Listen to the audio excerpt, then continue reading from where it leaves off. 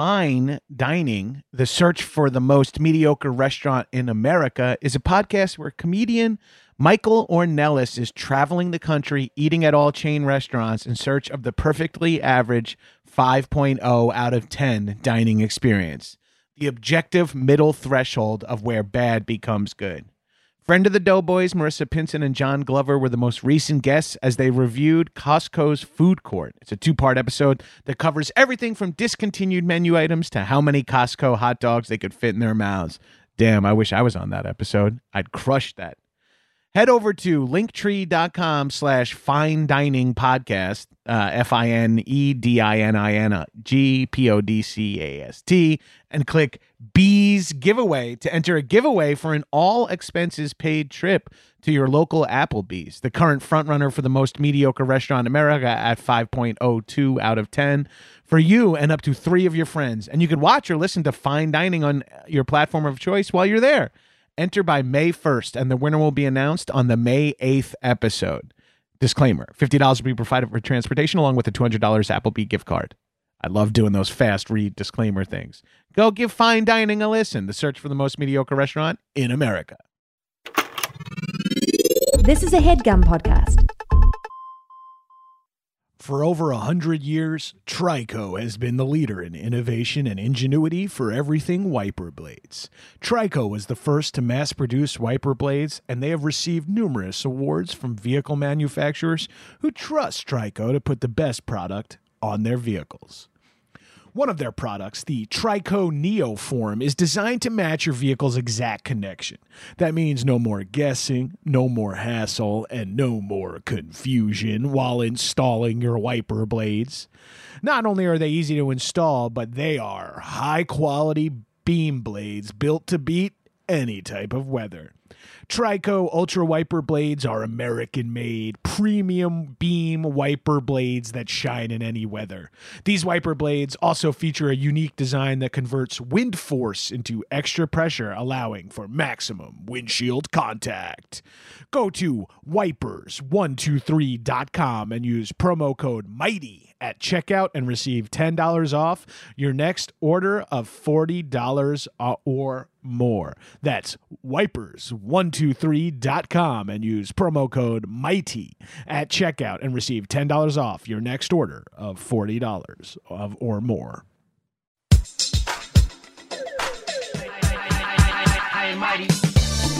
What's up, shitheads? Welcome back to another episode of High and Mighty. It's me, your boy, the number one fuckboy, the number one ruining your work-from-home neighbor fuckboy, Johnny G. All you gotta do is trust me.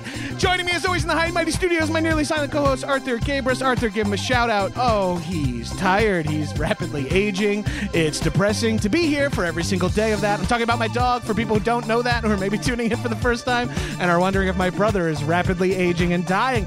Also joining me in the High and Mighty studios, one of us returning, 2 fresh guests. You know them, you love them. They're the hosts of the Who Shot You Pod. We got Drea Clark, Nwadiwe, and Alonso Duralde. Hey, how's it going? Also, I'm just going to point this out for the listeners at home. You pointed towards your dog, but there was no dog on camera. Is your dog not in the room? Nah, he's not in the room. It's just a habit. He usually is because he licks the lotion off the guest's legs and shit. But if they're wearing shorts and not ashy, my dog will lick your legs. And he's gone because my wife works from home now, and he's a mama's boy, so he sits at the foot of her desk all day. I appreciate the explanation of what Arthur was, because I've listened to several of these, never understood, and was like, is this a bit? Do we pretend he's got a guy in the closet? I'll go along with it. Drea, I had to start telling people because people had the same thing. They thought like I had like a producer named Arthur who sat quiet the entire show and never spoke to anyone, and they just assumed I'm such a fucking steamroller that of course this guy would never get a word in or whatever. And I'm like, I had to come out and be like, he's a Boston Terrier. He's been like, I realize, and also he hasn't been in since I started Zooming. He hasn't been in the room. I guess I maybe have to work on my intro. It's been adapted. I guess I'll have to. I'll add some new layers. Pretend he's near you. He's definitely near me. It's radio. It can be anything you want. I'm living that apartment life. My dog is not in the room, but he's 9 feet away, and my wife is 11 feet away. Exactly. Yay! And we make 6 figures and live like this. Welcome to Los Angeles. It's the dream. Speaking of Los Angeles, that's where they make movies. And it is I Miss Movies Month here on High and Mighty because I miss movies. So and this being keeping the pattern of the most self-indulgent podcast of all time, I decided to invite my friends who know about movies and talk about movies for a living to come on my podcast and talk to me about movies for free. It's a ripoff for them, and it works out great for me. So I'm so happy to have the host of Who Shot You here to talk about. Today is Christmas Eve when this episode is released, and we will be talking about holiday movies, which is we all have varying degrees. We do have our Yoda, our Jedi Master Yoda Alonso here. Yeah, I just to say for people who don't know, Alonso is as if he calls him the Christmas Zaddy, and has literally written a book called "Have Yourself a Movie Little Christmas." Yeah, so all my Christmas stands, get that book. So when this theme came up, Iffy and I are like, well, I mean, we probably know more than like your average bear, but Alonso is not your average bear. Cha cha cha cha. Well, the secret of things is if you become an expert in a thing that nobody else wanted to be the expert in, then no one's going to challenge you on that topic. Yeah, no one's better than me at lighting my pubes on fire. For instance. No one wants to try to top me. It's for flair only. There's not like distance or anything or time. The competition is style only. It's the spectacle. But it means so much to so many people. And like, I think we're coming up on the time. It's December 1st that we're recording this. So we're coming up on the time where everyone's going to be tweeting about Die Hard and Gremlins and all these Christmas adjacent movies. And every channel, every streamer is putting out, 1,000 DVDs with, or 1,000 movies with red backgrounds with a beautiful white couple kissing or standing in front of a sleigh or whatever. It's time for 1,000 of those movies to drop. But I want to talk about holiday movies because Drea, you're like you said, you're not that much of a Christmas movie. Again, mine's in comparison with Alonso. Right. I'm decent. I mean, like, I'm a film professional. Right, exactly. Please. Like when you said that, I was like, I feel like we could fake it. We might not even ever get to a Christmas movie. My best. Your reaction, I said something about how I just only like to rewatch Christmas in Connecticut. And you didn't even know what that was. So I figured I was going to be okay. Yeah, I was like, if your bar is like you're worried about being uninformed, this is like the goal of this host. By doing that obnoxious intro and being dumb, every one of my guests looks genius and like they are recording professionals. Thank you for the pedestal. Yes. So where do we all land on the? Are we? Do you watch them year round? Do you watch your movies seasonally? Because I'm a spooky movie October guy, and then I am a little bit of a holiday movie December guy, if I'm being honest. Yeah. I know. I recently got asked like what's your favorite holiday question and realized, by series of process of elimination, really thinking of it, that I am a Christmas guy. But I just, it's so funny. This is going to be a light inside baseball thing. But I think when you start out doing like comedy, there's this ironic disconnect you have to have from everything. Like you can't take anything too seriously because then you're not a comedian. And I find that now that I'm getting older and then also just more successful in my career so I can do whatever I want, like I've been more open to just really leaning into things like hiking, being a plant dad, making my own mead. And now it was Christmas. Like I went all in. And especially, I have Naomi, I have a 4-year-old who's like very expressive and like into, like she's at the age now where she's like, oh yeah, I like, this is my jam. And I was like, okay, let me just, get it started. I bought one of the 4 feet rinky dink trees. It's really looking, I'm trying my hardest to get it out of this Charlie Brown Christmas tree phase, but it's looking rough. And she walked up to it and pointed and turned around and goes, you need to put a star on that. And I was like, okay, relax. I just got it. Give me baby steps here, baby. Yeah. Calm down, Dad. This is a huge step for Dad. So I need you to relax. But yeah, I tried to get some. I was like, all right, I went to Target. And I was like, all right, your boy's going all out. I'm getting all the Christmas things, all the lights, all that. I'm gonna get this garland. It's gonna be all around my whole apartment. And then I got it. And this is your apartment. This is it. This is how far it went. For the listeners, Iffy is showing us his 8-foot garland. that also Singular. is a single garland, and it's draped along the very top crevice of the ceiling. Great placement By as the it goes vent. above the vent. Yeah. Don't even worry about a mantle. You can just shove it right up against the ceiling. Closer to God.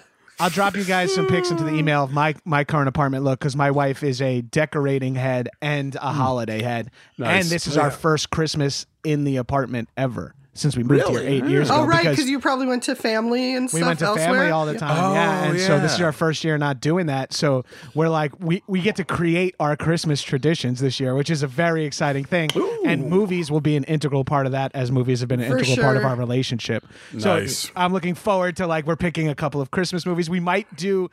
There's talk that we might just watch The Godfather 1, 2, and 3 on Christmas Eve and do the 7 fishes, but we're doing, there's a lot of stuff in the air right now.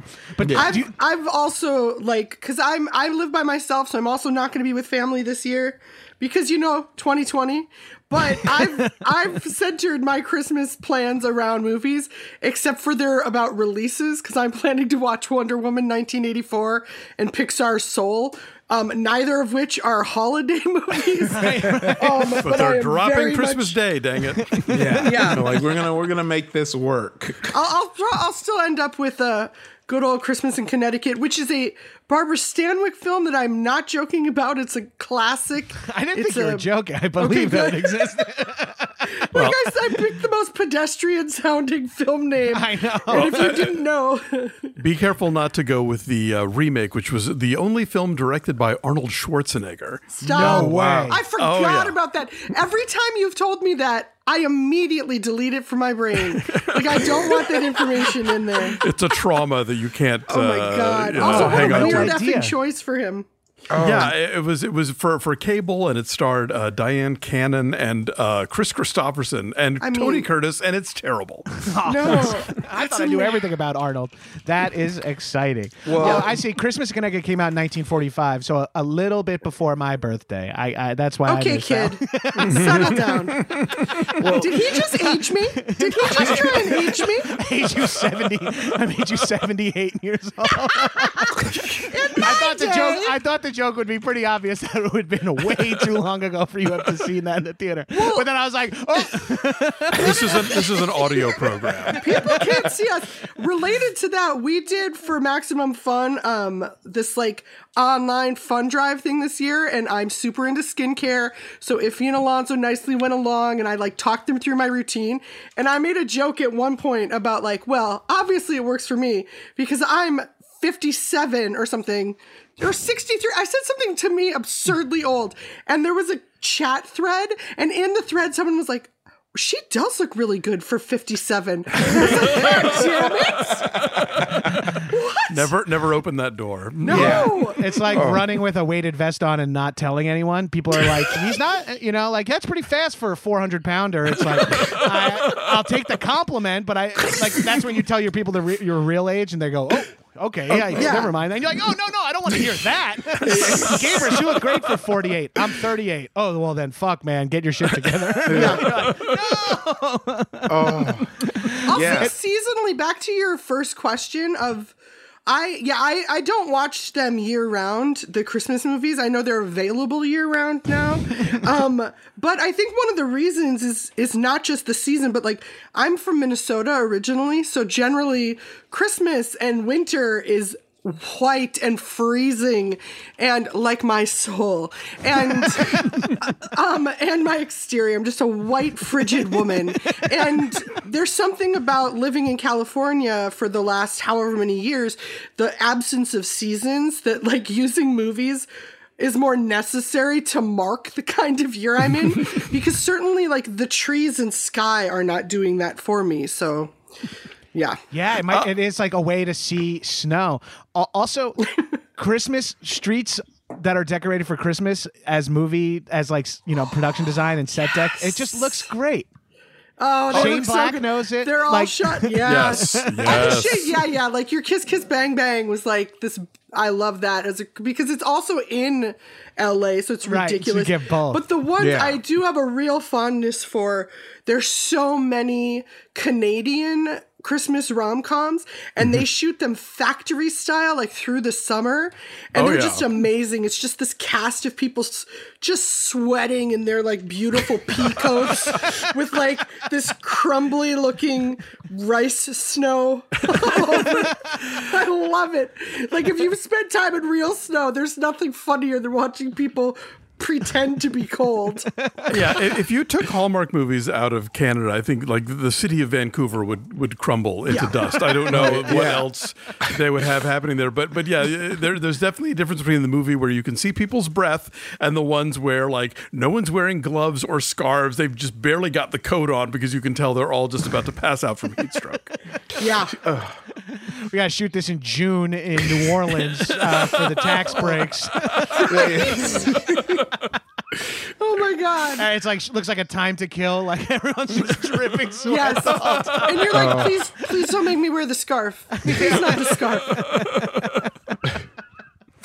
I was not a Christmas movies year-round person. Even like, I mean, when I wrote the book, obviously, it took me a year to sort of do the research and stuff. So, that was the one time that I was sort of spending the summer with, God bless us, everyone, wafting out of my window every 2 hours.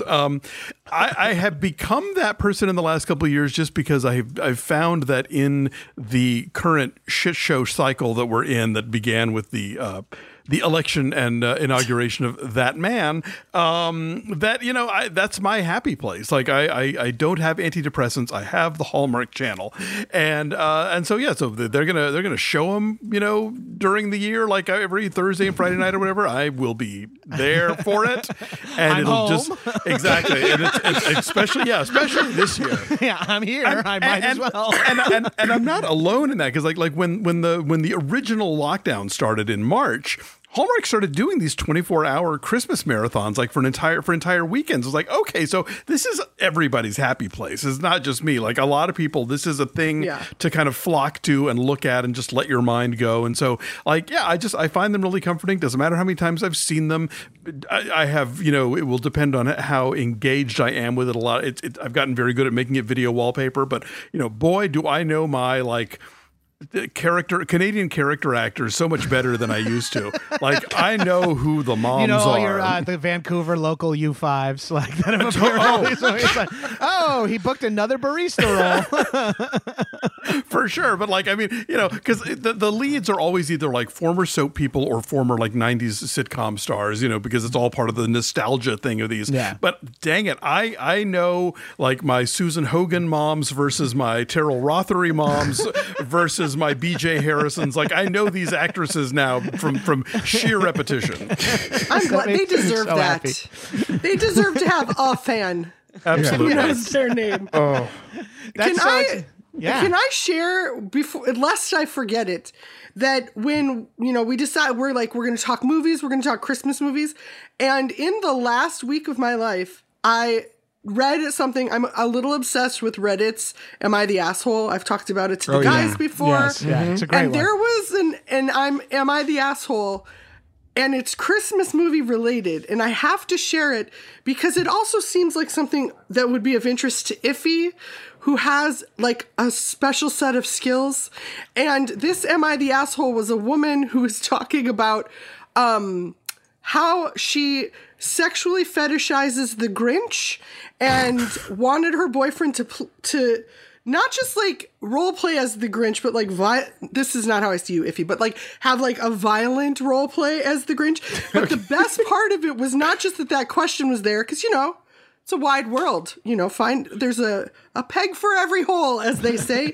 But as we say every night in my house. But it was the follow-up of this is a common fetish. I don't know why all you guys are freaking out. Somebody Googled it, and there truly is this like wide, and this is the iffy part of like the online research, that there are all of these markings of women, especially who sexually fetishize the Grinch. And I did not know that, and I want other people to know that. Do they call happy to not know themselves? Are they Cindy Lou Who's in this? I think it varies. I think they're like the fantasy or is this Christine around Baranski's fault from that live action movie? Oh my god, Christine! I would like Christine Baranski as a Who is more my fetish, but like I think for the Grinch women, they want him to sneak in their homes. Do you know what I'm saying? Like it's like overlapping some other common, less spoken about fetishes. Yeah, and they hear that ornament rolling across the floor and they just get excited. Yes. I mean, not to unpack it too much, but it is like the safest. Like it's like a nullified home invasion where it's like if someone like it's the home invasion fetish without the danger of what comes along with that because it's fucking Jim Carrey and CGI makeup or whatever or a cartoon more likely. And he's going to bring it all back the next day. So right, his heart's bring that grow back here the next day, baby. Yeah, you say to the Grinch as he's packing up and leaving, you bring that shit back here the next day. You hear me? Yeah. Iffy, am I wrong? Do you not love when people have real quirky sexual specific fetishes are the best. That's my favorite thing. It is it is interesting territory when you get into like violent stuff because like especially for me and probably like Gabrus, we're big dudes. So like if you're like, oh man, I want you to slap me, I'm like I'm not. I can't know. Like I'm a big ass. Like maybe some wafy. Echo Park glasses beanie dude like can get away with that, but like this is like I'm packing heat. Yeah. I'm never comfortable with that. I'm like, are you kidding? Like I like strip a screw like weekly by accident. Like I have like Lenny strength sometimes. I'm not gonna fucking. I'll put my hands near your throat. Somewhere out there is a submissive who likes to tie one reindeer antler to the top of his head and get, face the lash. I used to say this thing about fetishes. Somewhere there is someone who is down for anything. Name a thing. Is there a term for that? A band you've never heard of, a band that no one has ever heard of, is someone's favorite band. One person. Maybe it's the drummer's wife, but it's their favorite band. Like every band is someone's favorite band. One of my favorite captions on the internet ever was some article about like dumb comic stuff, and it was an image of Superman and a mummy wrestling in front of a dam that was bursting, and the caption just said, "Because this is the internet, someone somewhere is masturbating to this." That's a thing. It's called Rule 34. If it exists, there is porn of it. Well, Reddit is a great place to find out that your fetish isn't that weird. Like that's like the best thing about the internet is just like you like I'm so uncomfortable with this. It's like I want the Grinch to peg me, and like 400 people are like, do it. I love it. You're like, whoa. I love when you see that on Twitter too. Anyone else want to get anyone else want like I'm in love with Jerry from fucking Succession in the way I want her to talk to me exactly like she talks to Kieran Culkin, and I'm like I feel crazy because I think they're playing it for comedy, and then I was like I find this hot, like Kevin Porter, shout him out, and all my friends were like me too, dude, I totally get this. And I'm like okay. Well, that's what I feel like. Everything that used to be weird, now that we have the internet and can connect with our other weirdos, nothing's weird anymore because like I'm not the only one. I'm not. So what you're like that saying weird is tribalism of like when it's positive in that it's like we all want to fuck the Grinch, that we can find each other online, but also we all want to start a boogaloo. We can also find that online, unfortunately, and it's like.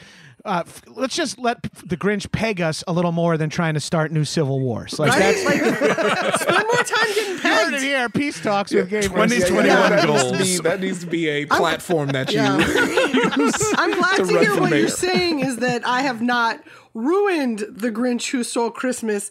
In fact, I have maybe really opened some doors for a lot of people about another to appreciate it. Exchange your AR-15 for a Grinch-shaped vibrator program. Oh man, that's how Drea wins her Nobel Peace Prize.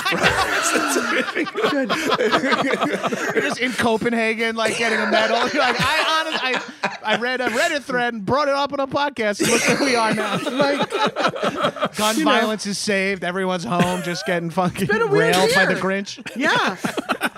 I didn't expect to get here, but I didn't expect a lot of this year. So thank you for my 29.5-foot pole. If you will. If we're talking about the Grinch, has anyone seen the like new version of the Grinch for the TV musical that everyone's with Matthew Morrison? Yeah. As of this recording, it has not aired yet. I was like, I don't think it's aired yet. I did see the footage of him on the parade Grinch costume. Yeah, that's what I was talking about, is people seeing the costume and reacting. I was like, it felt like they were trying to make him hot. And it was like, I think that the producers know why, and they were keyed into this clearly. long before us. Producer Drea Clark. We just learned that this is all your cause that you've been talking. So tell me about this Reddit thread that some stranger posted. So just keep going on. Maybe some people saw the Michael Morrison thing, and yeah, gamers thought we were here for free, but really, this is all promotion for my musical. Buy Alonso's book. Watch my musical. Sexy Grinch. Yes. Plugs, baby. Literally. Plugs. Oh, there you go. Save it for the plugs. Nice. I am not confident about the musical, but then I didn't think I was going to like the cartoon version last year from Benedict Cumberbatch, so I hope I'm wrong. Yeah. Ooh, actually, you know what? The Benedict Cumberbatch, I can get where that would turn sexy. He turned sexier for me quicker than the Jim Carrey Grinch. Oh, yeah, no, I wasn't even thinking about the Jim Carrey one of them one. starting a little closer to sexy. Look, Boris Carrey's Karloff a babe. is sexier than Jim Carrey. Come on. I would bottom for Smaug. How dare you? I think Jim Carrey's a babe. Let Smaug top me. that would be tight. That would be tight. Desolate me, Smaug. Not anymore. That would be Formerly tight. Yeah. Oh my gosh. You would need my plugs before then. Yeah. Speaking of Christmas and sexuality, crisscrossing. This one is for me. This is from the Christmas movie of my youth. I mean, there's tons, but the one that hits me the hardest and stuck with me the longest, it's my uncle's favorite movie, which is an insane sentence to say out loud, but National Lampoon's Christmas Vacation. That movie, I watch that every year. There's a lot of Christmas movies I watch every year, and Christmas adjacent movies I watch every year. Yeah, but that's a given. I watch that one at least once. I'm going to stop you right there, because everything you said up until you said the title of the movie, I was so sure you were about to say Eyes Wide Shut. Every piece of that sentence up until you said the title, I was like, oh, he's going to say Eyes view Wide of Shut. his uncle. Oh yeah, if I introduce you to my uncle and you realize he's just a mailman, a drunk mailman from Long Island, you'll have a completely different point of view. How did sexy get us to Christmas Vacation exactly? Okay, because thank you. That's fair. That's a very honest question, and I truly Beverly red herring. D'Angelo? Yeah. No, well, Beverly D'Angelo, of course. Christine Brinkley in the fantasies, of course. Beverly D'Angelo, a husky voice, busty woman. Thank you. But more importantly, and you could see the line goes all the way up. It's even just an image that's burned into my head because I watched it when I was the right age.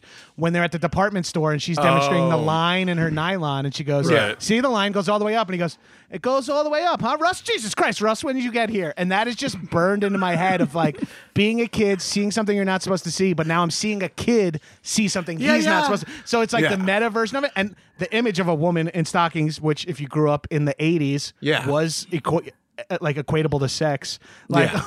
Stockings were, because if you watched PG-13 movies, it was like Mad Hands on Stockings, Silk Stockings, the USA show. So I've always accidentally that J-Lo music video that was like, oh, this is borderline pornographic. I just didn't know if we were. I didn't know if we were going to get into a whole discussion of Julia Louis-Dreyfus as Margot or not. But you do you. Why is the floor wet, Todd? I don't know, Margot. Obviously, my favorite moment of that whole movie is Randy Quaid's outfit when he's wearing the dickie under the white sweater. And you just get the solid shitters full. And like, I've said that so many times out of context, and it does not play, but I will not stop saying it. Shitters Saying full. it in context is not a situation you want to be in either. You don't want to be in a situation. I love Clark Griswold, though, that... You know, Chevy Chase, as you know. Chevy Chase Chase, for all of his like more recent faults, has such a unique and specific star power, and what he unlocks as Fletch and as Clark Griswold. But the other thing I always loved about Clark Griswold that was kind of rare for those was like, that was a guy who was just passionate about his family and like wanting to do right by his kids, and he loved his wife, and all of the conflicts, like as much as there are like risque things in the overall series as well, you know, you get the weird like Jane Krakowski cousin who's like, Daddy says I French kiss the best. No. But there's something inherently sweet about that. All of Clark's manicness is concentrated because he just wants to make things so magical for his family. And like, what a cool, I just loved that. There's it's a small thing, but you're right. And the craziest thing is those two guys make that movie so heartwarming and funny, and they're now two legendary psycho assholes. Yeah. But yeah, we could do that for all our favorite movies growing up if we want. Yeah. That's the problem. Look, The Ref was a Christmas go-to for me every year, but I'm just not ready for Kevin Spacey yet. You know? But no, you're right. Like that scene where Clark's watching the old home movies in the attic. It's like, in the middle of this like slapstick knockabout comedy, we're going to get this moment where the character is being explained to me, you know, and it works. It lands. And even in his fantasies, he's like cognizant of not wanting to be an adulterer. Do you know what I mean? Right. Or like not wanting to. I don't even want you to know that I would even think about another woman sexually. Like, what? Dude, I'm staring at the window. Here's TMI, but I've had that in sex dreams, and it's infuriating because I know it's a dream too, and I'm like, I can't, and I'm like, yes, you totally can. Like, you can ask your wife if I'm allowed to fuck in my dreams, and she would say yes, and I'm not doing it. I'm like, I'm sorry, I'm married. I would be, and I'm like, what? Sorry, Katy Perry, find your own Uber, you know. Sorry, Katy Perry, you got dressed up like the Grinch for no reason. Yeah, I don't know what you're going to do with that Grinch costume, but we'll have to figure something out. You're a mean one. Yeah. Did you guys ever... Well, they do this now. I don't know if they're still doing it, but I think TBS did for years, where they do the 24 hours of the Christmas Story. Yeah, so, still do. I somehow never watched The Christmas Story until I'd lived in LA for a while. And then, so I saw it as an adult, and it's such a kid nostalgia movie. I mean, it's a nostalgia movie even, you know, times two, because it's set in the set it's well aiming before for nostalgia, and now has been out long enough that it is also nostalgia. It's like squared. And so, but I remember watching it, and the moment when when Ralphie's little brother comes outside, again, from Minnesota, when he comes outside with like the double snowsuit and he can't walk and he can't put his arms down, crying. I was snot crying, and the people around me were like, you know, this plays every day. Like, why in the world? Like, no one should. I was like, this is the first time I've seen it. It was very hard to explain that had and then not I watched already it sunk 23 more times. Then I watched it every time. Yeah. I see articles. That's a fucking classic, absolute classic. Chris, I mean, it's almost like weird. Like, we have to talk about it, but also at the same time, it's like, we get it. It's maybe the Christmas movie for like a lot of people. I get that. I mean, obviously, if they're playing it for 24 hours straight, it hits hard for some reason. That all came out of the whole thing with It's a Wonderful Life, you know, when it was in the public domain. I grew up in the 70s. I'm a skosh older than you guys. And it was wallpaper on the TV. Like, every shitty, you know, like syndicated UHF channel could play It's a Wonderful Life because it was free. It would be the worst print you ever saw, but they could play it. And so in December, it was literally, you would just like change channels. It was always starting somewhere, or you'd always catch it midway through. And then when it got pulled and they finally like renewed the copyright, and it would get shown a couple times a year, Ted Turner very smartly thought, okay, I have this Christmas movie here that did okay at the theater, but nobody ever really talks about it. I'm going to show it for 24 hours straight, and I'm going to do the It's a Wonderful Life thing, where it just becomes so omnipresent that people can't not pay attention to it. And then that's how the cult of this movie was born, because it came out in '83, and it was like, it did all right, but like it didn't set the world on fire, and it didn't immediately pick up on home video either. It was those damn 24-hour screenings that made it what it is now. Yeah.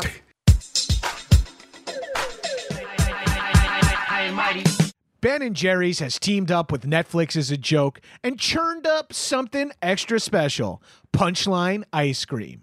Now, it's one of those punchlines that I don't fully get because the ice cream's not that funny.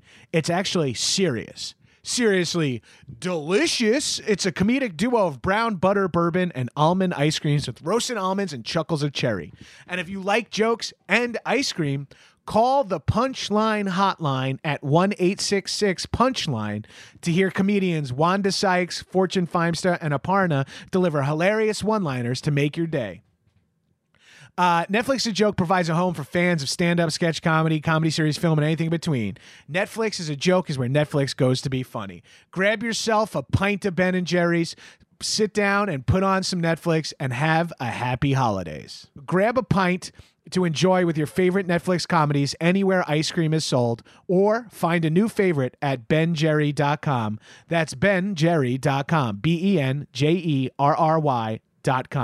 Dig into Ben & Jerry's Punchline anywhere ice cream is sold, or find a new favorite at benjerry.com, benjerry.com. That's benjerry.com. 'Tis the season to be cooking your food yourself at home. And I know that sounds stressful and hard for a lot of people, but HelloFresh makes it easy and stress-free. It makes it Gabrus-proof. Switch whatever word you want with Gabrus in that sentence, but it gives you an idea of how simple this is. Convenient, no contact delivery. They drop all the stuff off at your door. Cuts out all the meal planning and grocery store trips. Less time in public, could be safe, and or at least helps benefit your lazy lifestyle. And it's cheaper. It's way easier to. And here's the most important thing. I know I'm all over the place, but the variety and the fact that you don't have to make the choice. So just the idea that me and my wife, we don't have to go what do you want to eat tonight? What do you want to make? Should we get blank? Should we do this? Should we do blank? And it's with HelloFresh, they choose, it's chosen for you in a way, which right now with I'm being overwhelmed by any decision. So it's nice.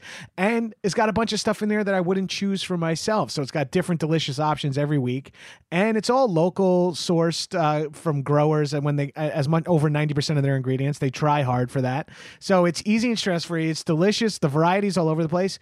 And you no more food waste. You're not throwing out food at the end of the week. You're not oh crap, all this kale went blah, I got to throw out all this kale. You're not getting all these big containers, this, that, the other thing. So it's sustainable, it's got variety, and it's easy and stress-free. Oh, and I guess I'm supposed to tell you my favorite recipe, and they're all very good, but recently I just had these Gouda burgers. They have some sort of pun name, but it's escaping me at the moment. It's the holidays, give me a break. But I'll tell you what, that burger with Gouda, they high quality ingredients, good beef, good cheese, and the roll was surprisingly good. I loved it. Not surprisingly, but it traveled well and it was delicious. All right. Get yourself on HelloFresh. Go to HelloFresh.com/80mighty and use code 80mighty to get $80 off, including free shipping. So that's HelloFresh.com/80mighty and use code 80mighty to get $80 off, including free shipping. 80mighty. HelloFresh.com/80mighty.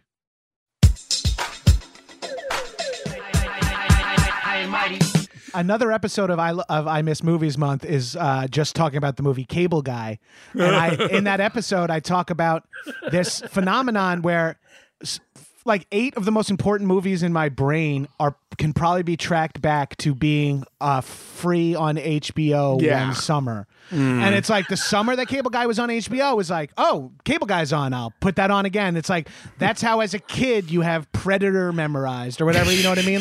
Just whatever movie lands on HBO and it's burns in your head and you don't, and that's, so some TV programmer who's just burying movies because they have it, has affected my personality, and unbeknownst to me. It's an insane thing to start to unpack. Where it's the cult of Clue is all about HBO. It's all about people who were 8 years old when it started airing on HBO constantly, and they would tune in and think it was sort of sophisticated and adult, but also based on a game that they know how to play.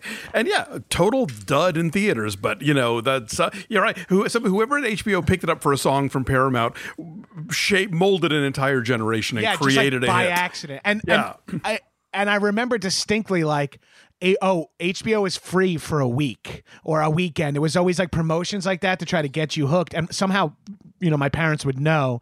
And I would be like, oh, I'm going to watch HBO all weekend. And be like, oh, I guess that means I'm watching Clue 3 times. It's and back then it's any port in the storm. It's like, I'm either watching a movie or I got to like do homework or play outside or chores. So it's fucking movies, dude. I'll watch this movie again. I'll memorize Holy Grail. I don't give a shit. I would choose, like, I was big in the babysitting circuit. As you can imagine, I look like a babysitter. And big babysitter energy from Drea. Big babysitter energy. Big time. And we were a basic cable family. So you know that I was very cognizant of which families I was babysitting for had a more significant cable package. Because if you had, like, your HBO or, like, some... like Skinamax, if you had something sexy, I was definitely available Saturday evening for you. Yeah. I've been putting the kid to sleep at like 6:30 p.m. I'm like, all right, it's bedtime. It's like, huh? It's like, we just ate. I'm like, bring your dessert with you into bed. I'm putting on fucking... Pajama party's on. Yeah, Jade is on at 7:45. Well, that's kind of what I'm gonna switch the vision to the we're keeping it pretty R-rated here. Sorry, the movies, that by accident. The hot movies that were on HBO too are burned into my head, like Jade. Like that's a movie that Sliver. These movies like affected my sexuality, my sexual awakening, and they were just some movie that happened to be on all the time. And Jade is fucking. They're twisted. They're always twisted, and they have the worst gender politics. Every movie I grew up watching is like, beat this woman till she loves you. It's like, huh? Yeah.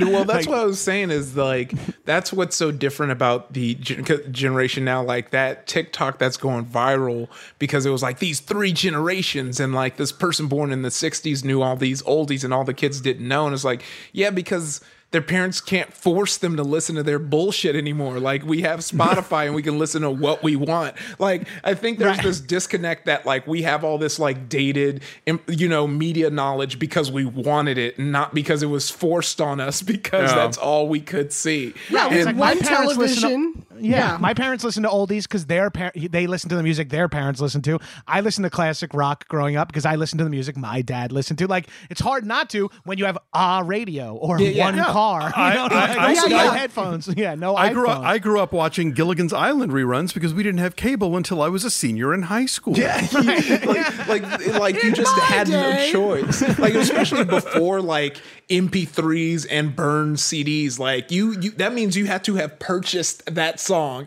And knowing how cheap my parents are, the only time I had a selection was when my dad, what was that scam CD place? Columbia House. Yes, where they thought for some reason people would buy from them after giving them all those free music. Like they were the first movie pass. For people who maybe are, I'm realizing that this is going to be the first time I say this. For people who might be too young to not know what Iffy's talking about, which is heartbreaking to me, but Columbia House used to be a thing where you could get 8 tapes, and I guess eventually CDs, 8 tapes for a penny, as long as you promise to buy like 3 more tapes a year for 3 years, or a tape a month for some stupid thing. But everyone, you could just cancel, or like a lot of my friends, had to have their parents cancel because they all just signed up with their parents' credit card, got 8 tapes, and their parents are like, "What the fuck is this?" And it's like, okay, I'm taking after school classes at Columbia House.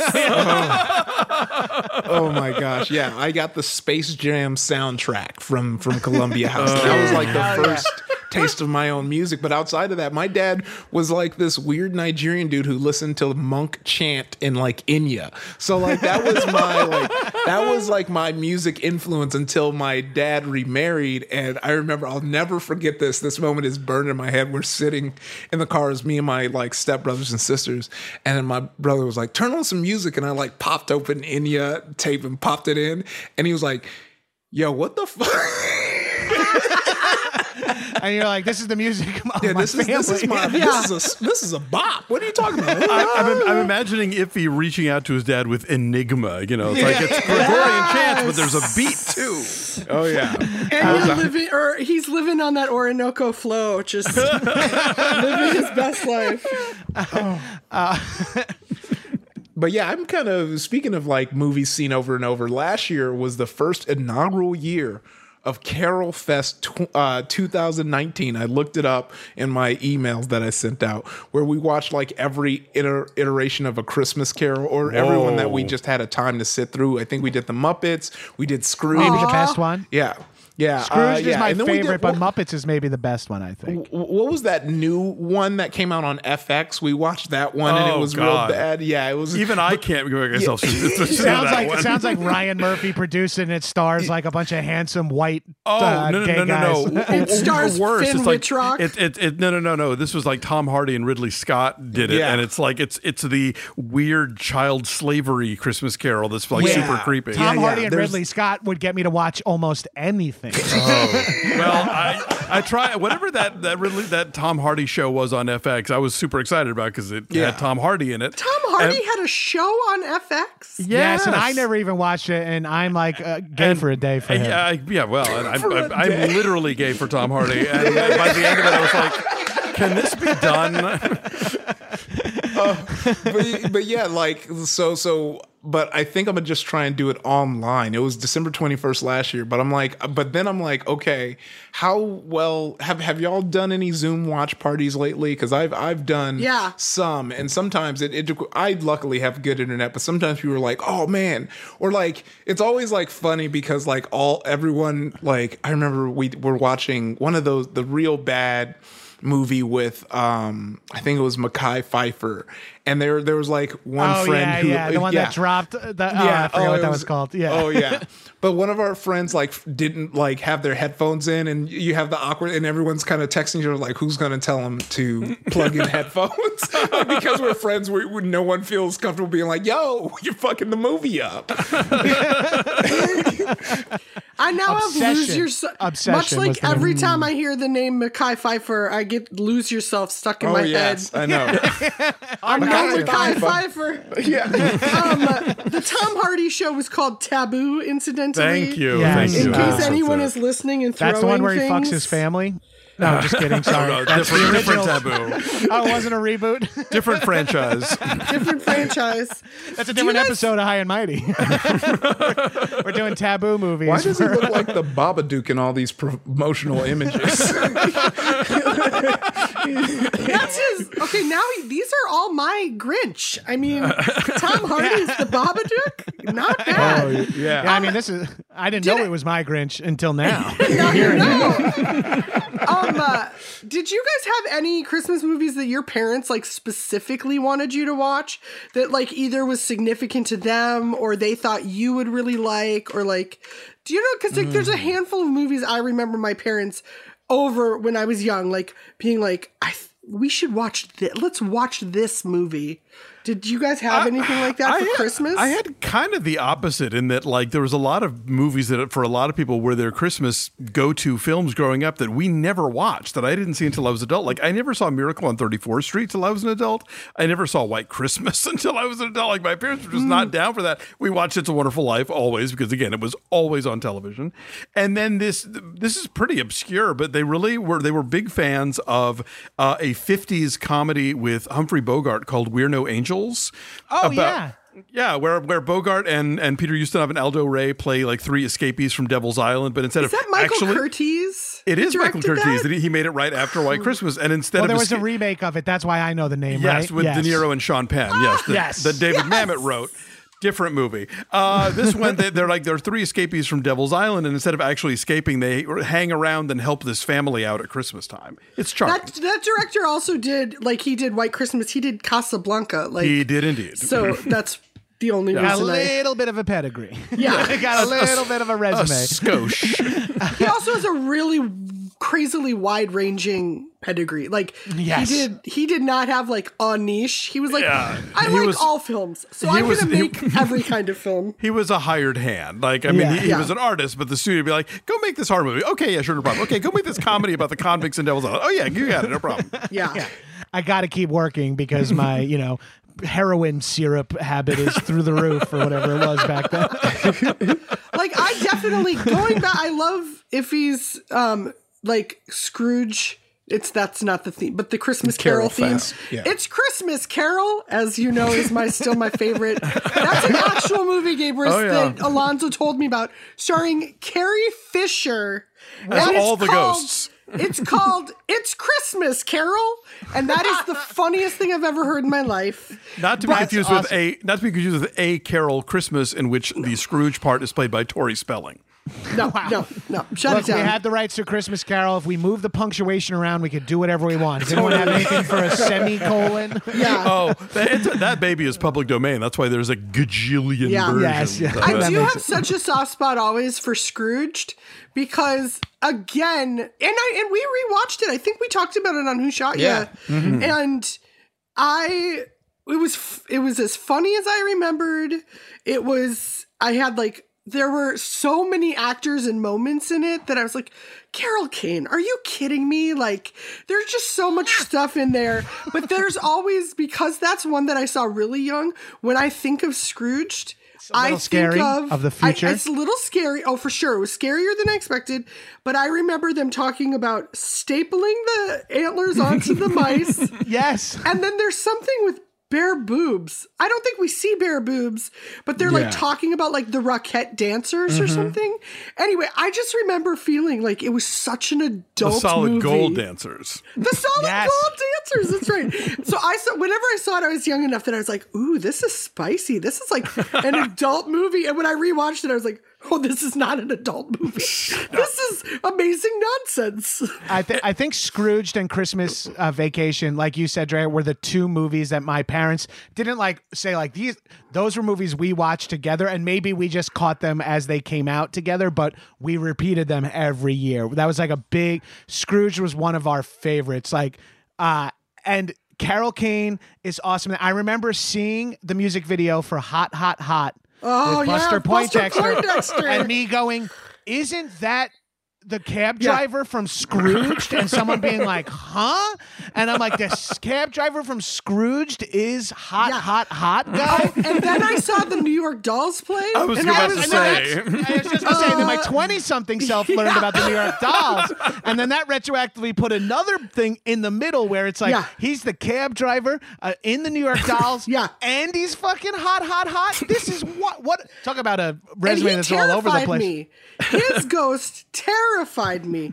I don't know if it was he had a manic energy and like a cigar and the cab and no. Yeah, it reminded me of the what's his name, Donald Logue, MTV cab driver. Funny. Ted, wait, what was his name? It was so good. That was a great weird. I'm talking about a freaking commercial series. That was great stuff. If we're going to talk about our favorite Christmas carols, I have to throw in a defense for the 1970 musical Scrooge with Albert Finney, which turns 50 this year, and I think it's really charming. Like that movie at the time didn't set the world on fire because it came 2 years after Oliver, and they literally hired like the same cinematographer and the same art director. It's like we're doing this again, but Christmas, And so I think audiences are like, they fooled me once, Oliver, but now if you can take it out of that context, it's like, oh no, it's actually really cool. And what was that one called? I want to make sure. Scrooge. Oh, okay. Yeah. Without Albert the D. Finney was Daddy Warbucks for other people looking for other Albert Finney things. He was the grown... He's Aaron Brockovich's boss. Aaron Brockovich, grown Ewan McGregor in Big Fish. Yes. Oh, yeah.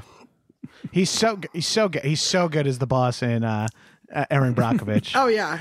Albert Finney's amazing. Low key, Thomas Jane's got a weird... Oh, no, Aaron Eckhart. Aaron Eckhart's got a weird role in Aaron Brockovich. You don't realize it's him. Some biker, of us very much did, and very much got on the train. That him as a biker... Yeah, rewatching it recently, because funny, you mentioned, Alonso, when the pandemic started, you saw that holiday movies uptick, and you felt that too. For me, my comfort movies have always been journalism and legal thrillers where the small guy gets a comeuppance on some against sort the of systemic problem. Those shit has always hit me so hard. And so in the beginning, when I was feeling down, I started powering through these movies, and I rewatched Brockovich, and I was at all these movies. This is how much those movies are comfort movies to me. The other night I was feeling down, and I considered watching Spotlight. I was just going to say Spotlight. I knew to like bring my energy. I'm real like, this is pick-me-up. probably what I need right now to cheer me up. Is a movie about this systematic molestation of parishioners. Oops. and journalists taking it down. Amazing. I Well, can't I stop just making this face thinking of that. I just watched the gajillionth re-edit that Francis Coppola did for Godfather 3, and that movie's all about like the Vatican Bank, and the was Pope John Paul I murdered and stuff. And it's like, and I was thinking, I think in 1990 the idea of like the Catholic Church being part of this like mob thriller seemed controversial. Or now it's like, yeah, that's scans. Yeah. La Cosa Nostra. Fuck that. I'm more scared of priests than I am of a mafioso. Mafia has a code.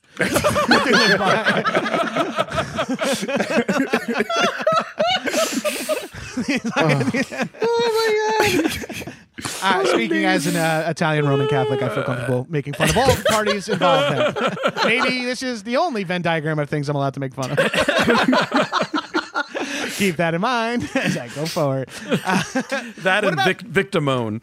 Oh yeah. What about Christmas adjacent movies that aren't necessarily holiday movies? Like we're talking a lot of people use Die Hard. A lot of Shane Black movies for those reasons too. Of like Iron Man 3, right. Kiss Kiss Bang Bang, Lethal Weapon 2, Long Kiss Goodnight. Long Kiss Goodnight. Yeah. Oh, so good. Long Kiss Goodnight. It's a very fun Christmas I love that movie so much. It's so we rewatched it for Action Boys recently. It's even crazier than I ever remembered, and I always remembered it being crazy. And then you watch it, maybe like, I was oh a yeah, chef. no, it's fucking crazy. It's so good when she gets her knife skills back and she's like, look, I must have Throw been that a tomato chef. at me. Throw that pepper at me, husband, who's slowly panicking. Oh my gosh. I love Are there that. other movies that fit that categories for you guys? I find Gremlins kind of fits that category too. Gremlins is always a fun holiday watch. Jingle All the Way is pretty on the nose Christmas. Jingle All the Way, is that Sinbad, baby? That's my man Turbo Sinbad Man, and the Arnold Schwarzenegger. that was filmed don't in want the Minneapolis. That was filmed in St. Paul or Minneapolis. And it was a very big deal. It's not a hotbed for production. So like that and Grumpy Old Men.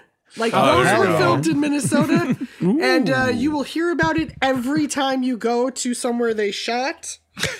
I swear, when I was a kid, I learned the phrase "taking the skin bus to Tuna Town" from Grumpy Old Men when I was too young to really know what it was, but definitely said it way too many times.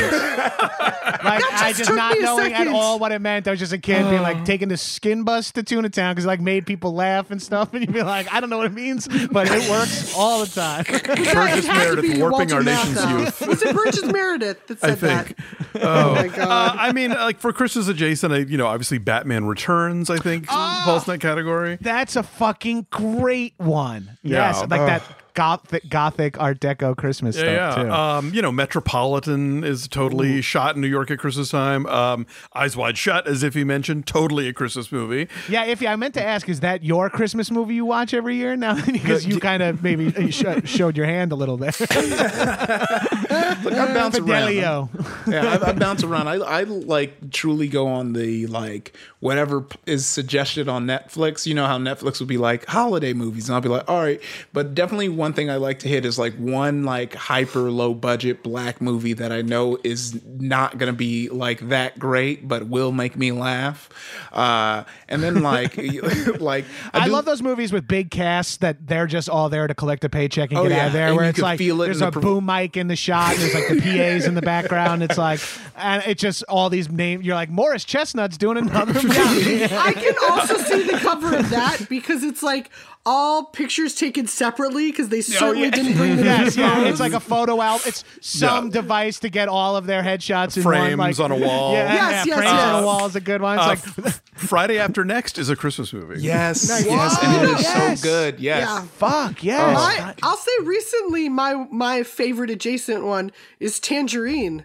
The Sean Yes, Baker yes, film. yes. It's set here in Los Angeles. It has like super, especially if you've spent a Christmas in Los Angeles, there's this weird thing of that the streets seem kind of empty in it. Yeah. I don't know. And it's just like, I love that film anyway. It has all this urgency and emotion. It's so smart, but it's such a like, oh yeah, Christmas for everyone is not always being able to gather with a bunch of people who love them and are excited to see them. Well, this year it is. Instead, yeah. It is this year, Christmas for everyone is staying alone. Yeah. Well, I know this is the first year we're staying in LA for Christmas. We've wanted to do it forever, but the reason I've always wanted to do it was to get dinner reservations at places and to get to the drive to the ArcLight with no traffic and eat in Santa Monica. You know, I wanted to do all this like LA. Yeah, you wanted to like walk around and breathe in people's faces. Like that's what we were real excited to do. I want to go set up mistletoe down on the promenade and kiss strangers. Yeah. Now I can't do any of the shit I wanted to do. It feels weird. I'm like, oh, dude, someday I'll be here for Christmas and we'll be able to like get to the ArcLight and not have to, and parking and seats. I'm going to lick all the doorknobs. Share a straw with the person sitting next to me in the movies, whether they want to or not. God damn. And now look at us. Yeah. Yeah. Oh. Yeah, no, it's really rough for me because like as an LA native, this is always my favorite time of year because everyone's gone, freeways clear. I remember there was last year, me and some other dad was racing down the 134 because it was so clear. It was like beautiful. And now everyone's gonna be here, and everyone's gonna be here and like diet miserable. So it's not even like it's not even like you know, and fucking cabin fevered. So like not only a good LA Christmas movie is Less Than Zero. Ooh. Not a great movie, but a good LA Christmas movie. In it? Yeah. Snow? That's what they call cocaine. I'll tell you, it is now. You can now. I'm going to pretend that joke never happened. You can. That's such a good one. I'm going to say it again. You can now buy. Well, I'll let the listeners choose if they want to pretend that happened or not. We'll leave it to you, the shitheads. You guys, because there's not snow in LA, but there is cocaine. Yeah. Do you guys get it? There's snow in the movie. Explaining a joke always makes it better. Yes. I haven't seen that movie in a long time. Yeah, neither have I. The thing about it is, like, you know, nowadays you can buy bags of green and red M&Ms and they just come that way for the holidays. But at the time of that movie, you couldn't. And so when they had big bowls of green and red M&Ms out, I was like, oh, well done, art department. Like, yeah, well that's done, the kind art department, PA. Hope you enjoyed your $80. Exactly. That's the kind of thing. That's the kind of thing Beverly Hills assholes would have somebody on staff to do that for them, you know. It's very relatable for an LA Chris. That's very funny. I'm impressed that that's where your eye went. You're like, oh, let me take in the visual feast of this film. Did you see the snack situation? Look, somebody at the M&M Mars company saw that because they clearly were on like, all right, memo, next Christmas, red and green bags. Let's do it. Oh, yeah. You truly love to see it. And it's Robert Downey Jr. in that period of his career where like he was not a practicing addict anymore, but he could bring that energy to a character. It's Wait, great an work. addict of what? You name it. Snow. Like snow? Like what they call cocaine. Oh, okay, cool. And we're back, listeners. Again, that is up to you. If you didn't hear the first joke because you chose not to, the callback might be hitting different, but we'll see. Choose to listen to the callback. It's up to you again. Choose your own adventure, listeners. People don't know that the song in White Christmas that Irving Berlin was really talking about cocaine. And now we're talking. That is something you dream I'll of. wash my hair in snow. What? Wait, we didn't say Home Alone. As 80s kids, we should have been able to say Home Alone. Hold on, I have a Home Alone story. So like this was my first, I guess foray into comedy. Much in the same way you were saying something about your meat and tuna slits or something weird like that. Something like that. Yeah. Like I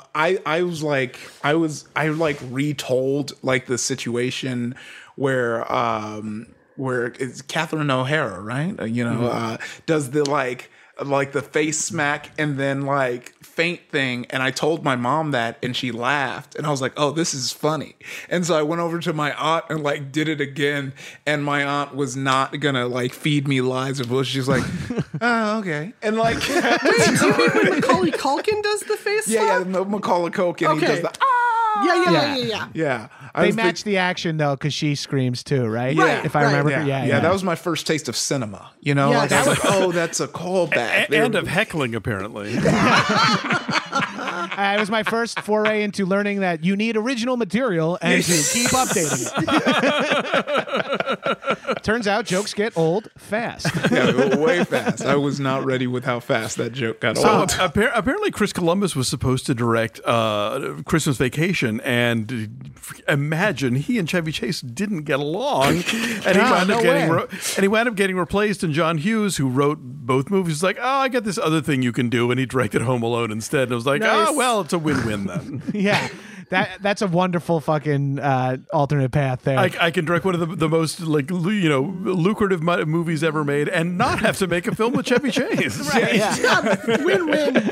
Did you see someone, like, it went viral last week that somebody decorated their house like Home Alone? So there's a mannequin of Kevin on the roof dropping a paint can onto two mannequins that look like Harvey and Marv. Harry and Marv. The Wet Bandits. And then it even has like the rotating, Which is mine and Iffy's name. My Yes. nephew's tag team. So gross. It's coming at you again. Yeah. Well, and don't forget Home Alone 2, they're the Sticky Bandits. Both names work for what me and Iffy are going to use them for. That was such a funny bit of them like wanting this catchphrase. It was Yes. Yeah, they had to have a calling card. That was their whole thing. The thing I didn't pick up when I was a kid that I did catch when I rewatch it as a more a human who's capable of paying better attention was when the cops are like, yeah, and it makes it pretty easy to track which houses they rob because it's all the ones with the flooded sinks. And it's like they accidentally showed like they couldn't deny any of them either. And it was so funny that his plan ended up like doubly fucking them up in the long run. Yeah. And that shit just was lost on me as a kid. And hearing it as an adult, I'm like, of course, yeah, that is so fucking dumb in hindsight. Such an extra layer of evidence. It's like those criminals who couldn't stop themselves from giving Batman all the clues. Oh yeah. Oh. Leslie. Yes. Or anyone who ever went up against James Bond and was like, oh, I'm definitely not going to just kill you. Yeah. I'm going to First an explain explanation. I'm everything gonna I've sit done there and and will watch you do. die. I'm gonna step out and I'm Yeah, gonna. and then this shark is going to take care of the rest of it, probably. But here's a I'm gonna PowerPoint drop a presentation nuke about my on plan. Europe. Yeah, I'm going to drop a nuke on Europe, but first, a TED Talk. Okay, yeah, take your time. I'm slowly sawing the ropes behind my back against the chair. I should be out just in time to stop you. There's a Christmas 007 movie. I was just going to say, Wait, is what? it His Majesty's On Her Majesty's Secret On Her Service. Majesty's Secret Service. My favorite Bond film. Mine too, Shout or one out, of mine. Shout That's out the one where. Lazenby. Oh, I was going to say that's the only Lazenby one. It's the only he only Lazenby did one. one. Yeah, Yeah. And that's a But- lot of people's favorites too. I feel Yeah, like It's the most watching romantic Bond. Yeah. I never really watched the Bonds growing up, and so I've been watching them now in the last couple of months, going from newest to oldest. So I'm in the I'm like watching Daniel Craig Bonds. I watched them all. Now I'm going to watch Pierce Brosnan Bonds in order and keep jumping back like that. That's got to I be don't a know tricky why. transition. Yeah, I don't know why. I don't know why. Very weird. By the time you get to Lazenby, it's like, okay, sure, fine, whatever. I think it all stems from when I was in on election day. I ate 100 milligram weed brownie and then watched all 4 Daniel Craig Bond movies back to back to back. You're I was hard for 12 hours. I don't know why I said that last part. Yeah, you're usually so filtered. Alonso's met me twice and is on sorted it out. Yeah, that would be a trip. But I do recommend, if you are not a Bond fan, On Her Majesty's Secret Service is fantastic. Yeah, Diana Rigg, best Bond girl for sure. Oh, I love her. Yeah, of course. so good. Who doesn't? What? Denise Richards was a Bond girl, sir. Named Christmas Jones. That's full true. circle. Dr. Yes. Christmas Dr. Jones. Christmas Thank you Jones. very much. The nuclear physicist who Yes. takes off her coveralls after takes off her hazmat suit to have a midriff stop. A-frame tank top and short shorts on underneath, like a scientist might. As One you of do. the first examples I saw of like my dad being just finding something super funny was we watched that movie together and he laughed so hard at the Dr. Christmas Jones reveal, like the name, the reveal, like all of it was too just much. the most What about the closing ridiculous- pun? Yeah, it's a little hat on Is it- hat on what hat is it on you hat. want- do you want to? What is the closing pun? I thought Christmas only comes once Thanks. a year. Thank you. Yes. Yes. Yes, and that was indeed. like, and they like delay that pun because she's like, I've heard them all already, and he was like, okay, and then save it for the whole movie, and then hit you with that at the end. Oh my God, Dr. Gee, Christmas thanks. Jones, it's so good. Guys, thank you so much for coming on High and Mighty and talking holiday movies. Our pleasure. Before we get to plugs, and they could be something we discussed, but just one thing I'm throwing out at the end of this. I should have probably texted you guys this before you got on, but a movie recommendation of something you recently watched, or a holiday movie, or anything you just want to put a spotlight on, because I've been finding using other people's podcasts as a movie queue for myself, because I'm even having diner menu issues with just choosing what movies to watch, and I'm wasting like 20 minutes. So like you guys mentioning Her Majesty's Secret Service is like, great, I know what movie I'm watching next time I want to get high and kill 2.5 hours. So if you have any recos for Christmas movies you watched recently, a classic that you love, truly, it could just be Infinity War, I don't give a shit, just something to kick off some inspiration.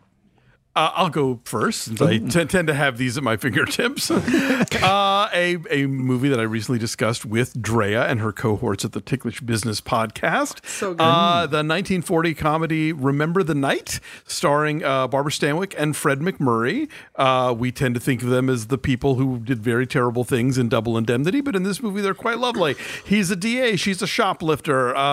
He wants to get her out of jail for the holidays, so he takes her home to Ohio, where she meets his lovely and supportive family, and he gets an idea of how things might have turned out differently for her if she'd actually been raised by somebody who gave a shit. And it's the last movie written by Preston Sturges. He didn't direct. It is streaming on Peacock, and it's kind of gone under the radar for a long time. It's only recently sort of like developing a cult. So if you've never seen Remember the Night, it's really terrific. Hell yeah. I can go next. Okay, go. And not because again, I'm going to do what I do best as a host. I'm going to set the bar so low for movie recommendations. So don't you can So feel. you're taking my job from Who Shot You?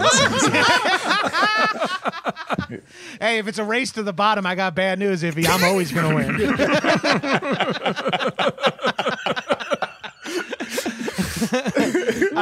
And mine will be, I just recently rewatched it, and it was one of those movies where you want to show your partner and they just can't get into it the way you got into it, and it breaks your heart a little.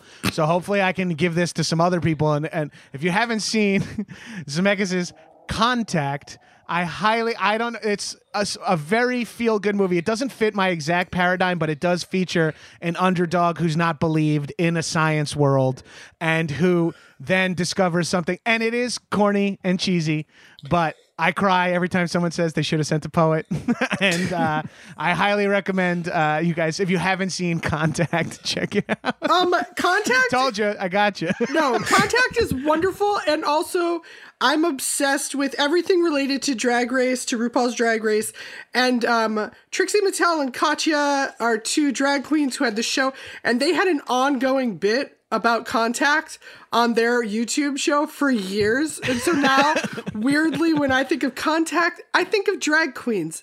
So it's it's like a bonus for me. I thought you were going to say like somebody did Jodie Foster in Contact for, Snatch Game on Drag Race. I'm like, I got to see that. You're like, that is a very specific impression. Yeah. Right. Go ahead. If you... Well, I'm gonna follow up with a movie that I rewatched recently. I've mentioned it many times on Who Shot Ya. It really was my first foray into cinema, and really blew me away. And then I watched it again, and it's still touching the feels. It's popped up. A lot of movies have popped up on the Netflix movie queues in their new award-nominated section. Sunshine of a Spotless Mind, my man Charlie K coming in, hit, and I was like, the manic pixie like dream girl trope is really like it comes through very hard even in retrospect, but still hits me in the feels and just I think once like it's just one of those. What he does best is like those concepts that are just fun to think about. Like if you could erase everything you knew about your ex, like right, would you, and would that in turn make you end up back together? It's such a romantic idea, and I had a good time. And pertinent to listeners of this podcast, features a ride on the Long Island Railroad. My God.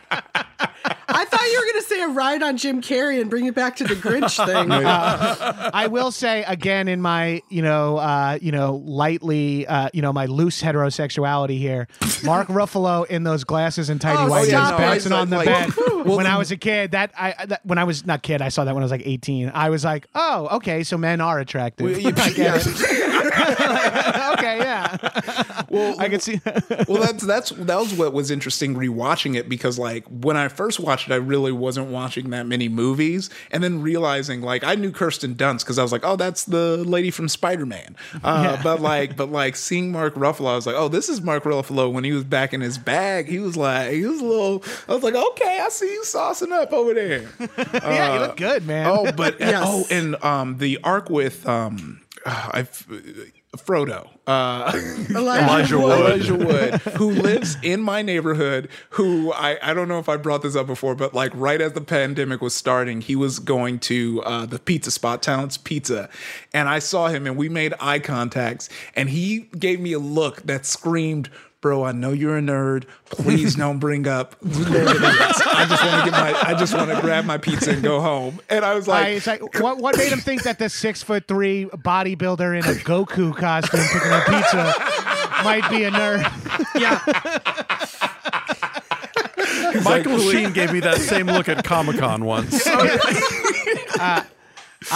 Elijah Wood used to live in my neighborhood in Brooklyn, and I would see him on the F train every once in a while. And I'm no exaggeration, if you looked across from the train from him and looked in his eyes, you could understand like how he ends up being Hollywood. His eyes are that fucking crazy and beautiful. Yeah. It was insane to see him. He's so little, and he is more like Gollum than any of the other actual characters. He's so little. He's so eye focused, and he's beautiful. Yeah, he's a beautiful Gollum. He's very talented. Very talented. Yes. But yeah, his character in that movie, like because when I saw it, I think I was like about 18 too. So like I didn't realize how gross his character was until this time. Like last time I was like, okay, yeah, he's trying to get it. But now I'm like, oh, that's gross. I got to rewatch this. I got to get freshened up on this. I haven't seen that movie in a long time. Watching it with like emotionally mature eyes, it really does make you you're like, oh.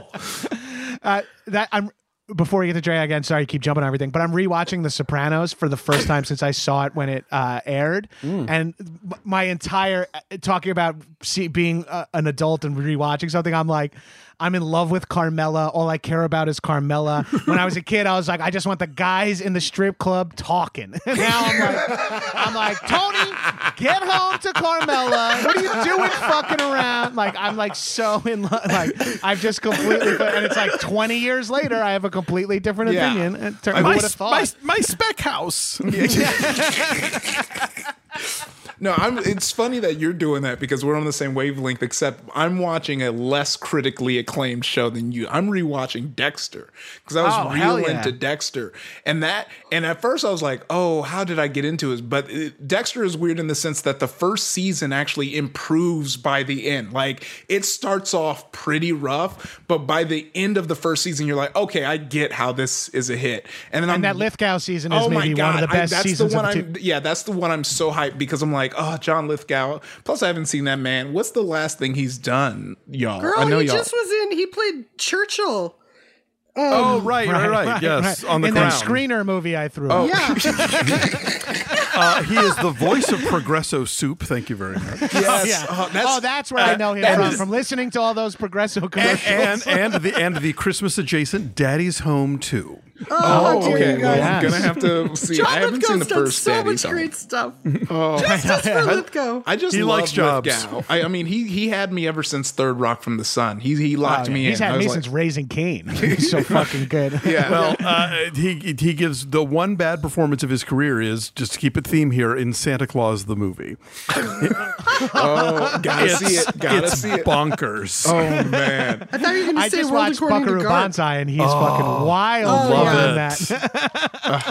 Fun fact, John Lithgow was college roommates with my friend David Anson. And they're still very good friends. I never knew that.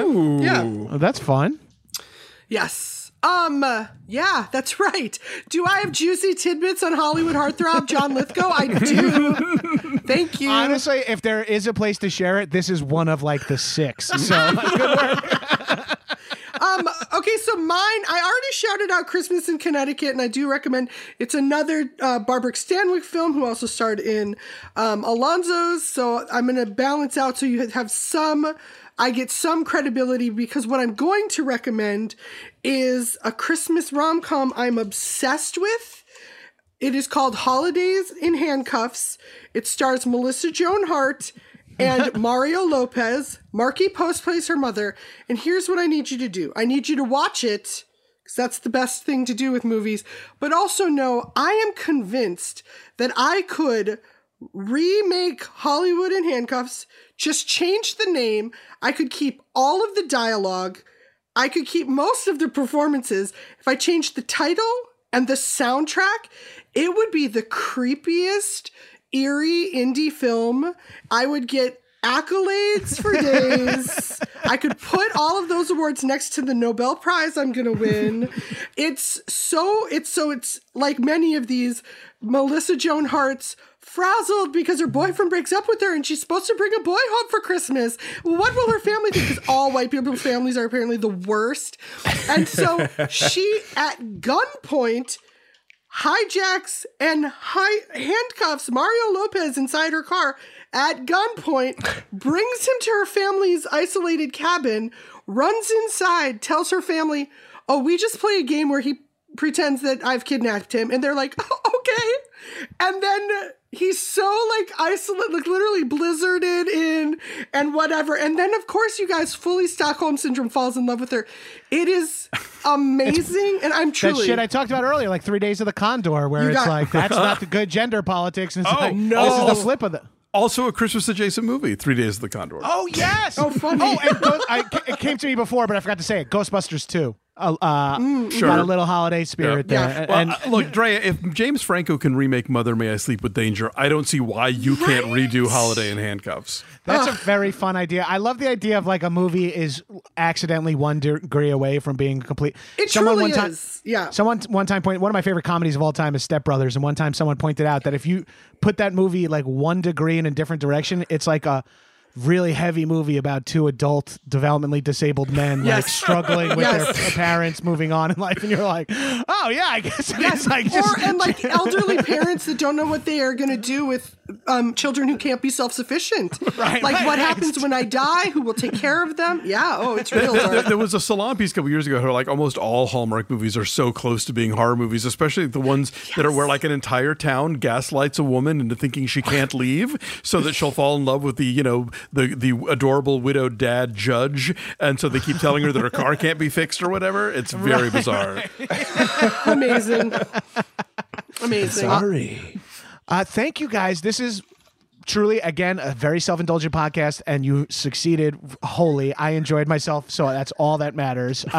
Where can people find you? I know you guys all have a podcast together, Who Shot Ya, but I know you're also all out there. We're all freelancers. We're all hired guns. We're all out there fucking chatting. Where can people find you?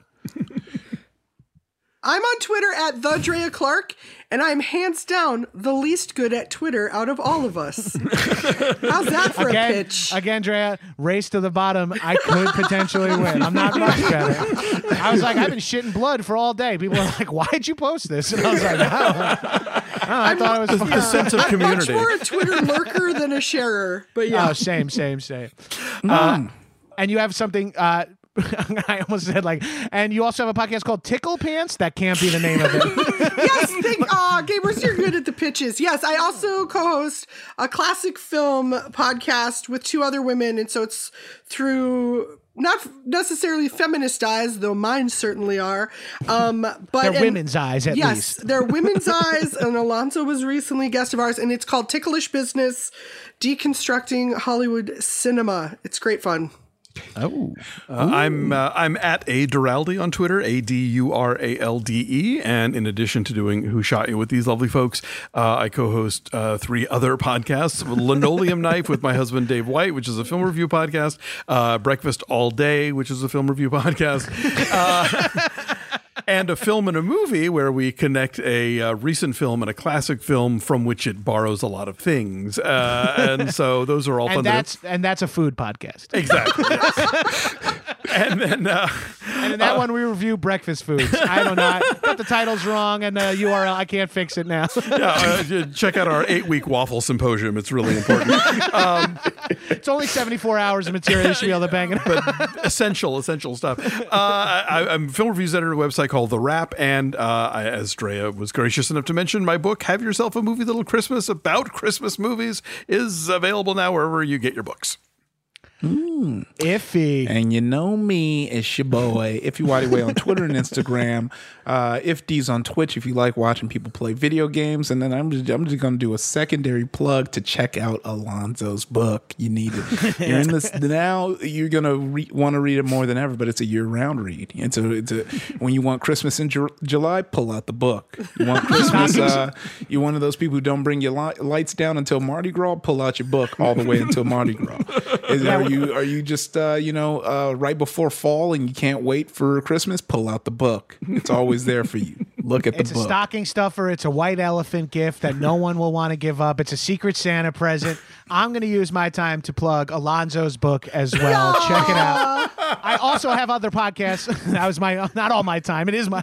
I come back in, delete that. I delete all the plugs and just like if he's like, I'm going to put another plug in for Action Boys. Like redubbed like a fucking TBS curse word. To find. If you like listening to this podcast, listen to me talk about movies. I have a movie podcast where me and two buddies review classic action movies from the 70s, 80s, and 90s, and we talk about the movies for longer than their runtime. It is truly not for anyone. It's not for everyone. Arguably not for anyone either. It's impenetrable and annoying and long and about a niche topic. But maybe if you're listening to this, it'd be for you. So check it out at actionboys.biz. It's a Patreon, but we have a bunch of free episodes that you can find if you just search around. I have the Gino Lombardo Show now on Stitcher Premium. Season 2 is just wrapped up. Stay tuned for more news about that. But check that out. Promo code Gino for 1 free month. Present company Iffy appears as a doctor and as a Nigerian restaurateur. Yes. Oh, yes. That quite arguably the longest ad ever. Yep. Sometimes you do a 4.5-minute improvised commercial because it's too fun. Thank you so much for coming on. Listeners, check out their podcast, their books, their Twitter feeds. I'll tag all their shit in the post about this.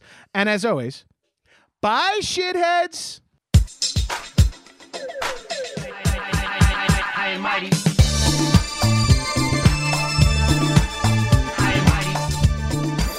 That was a HeadGum podcast.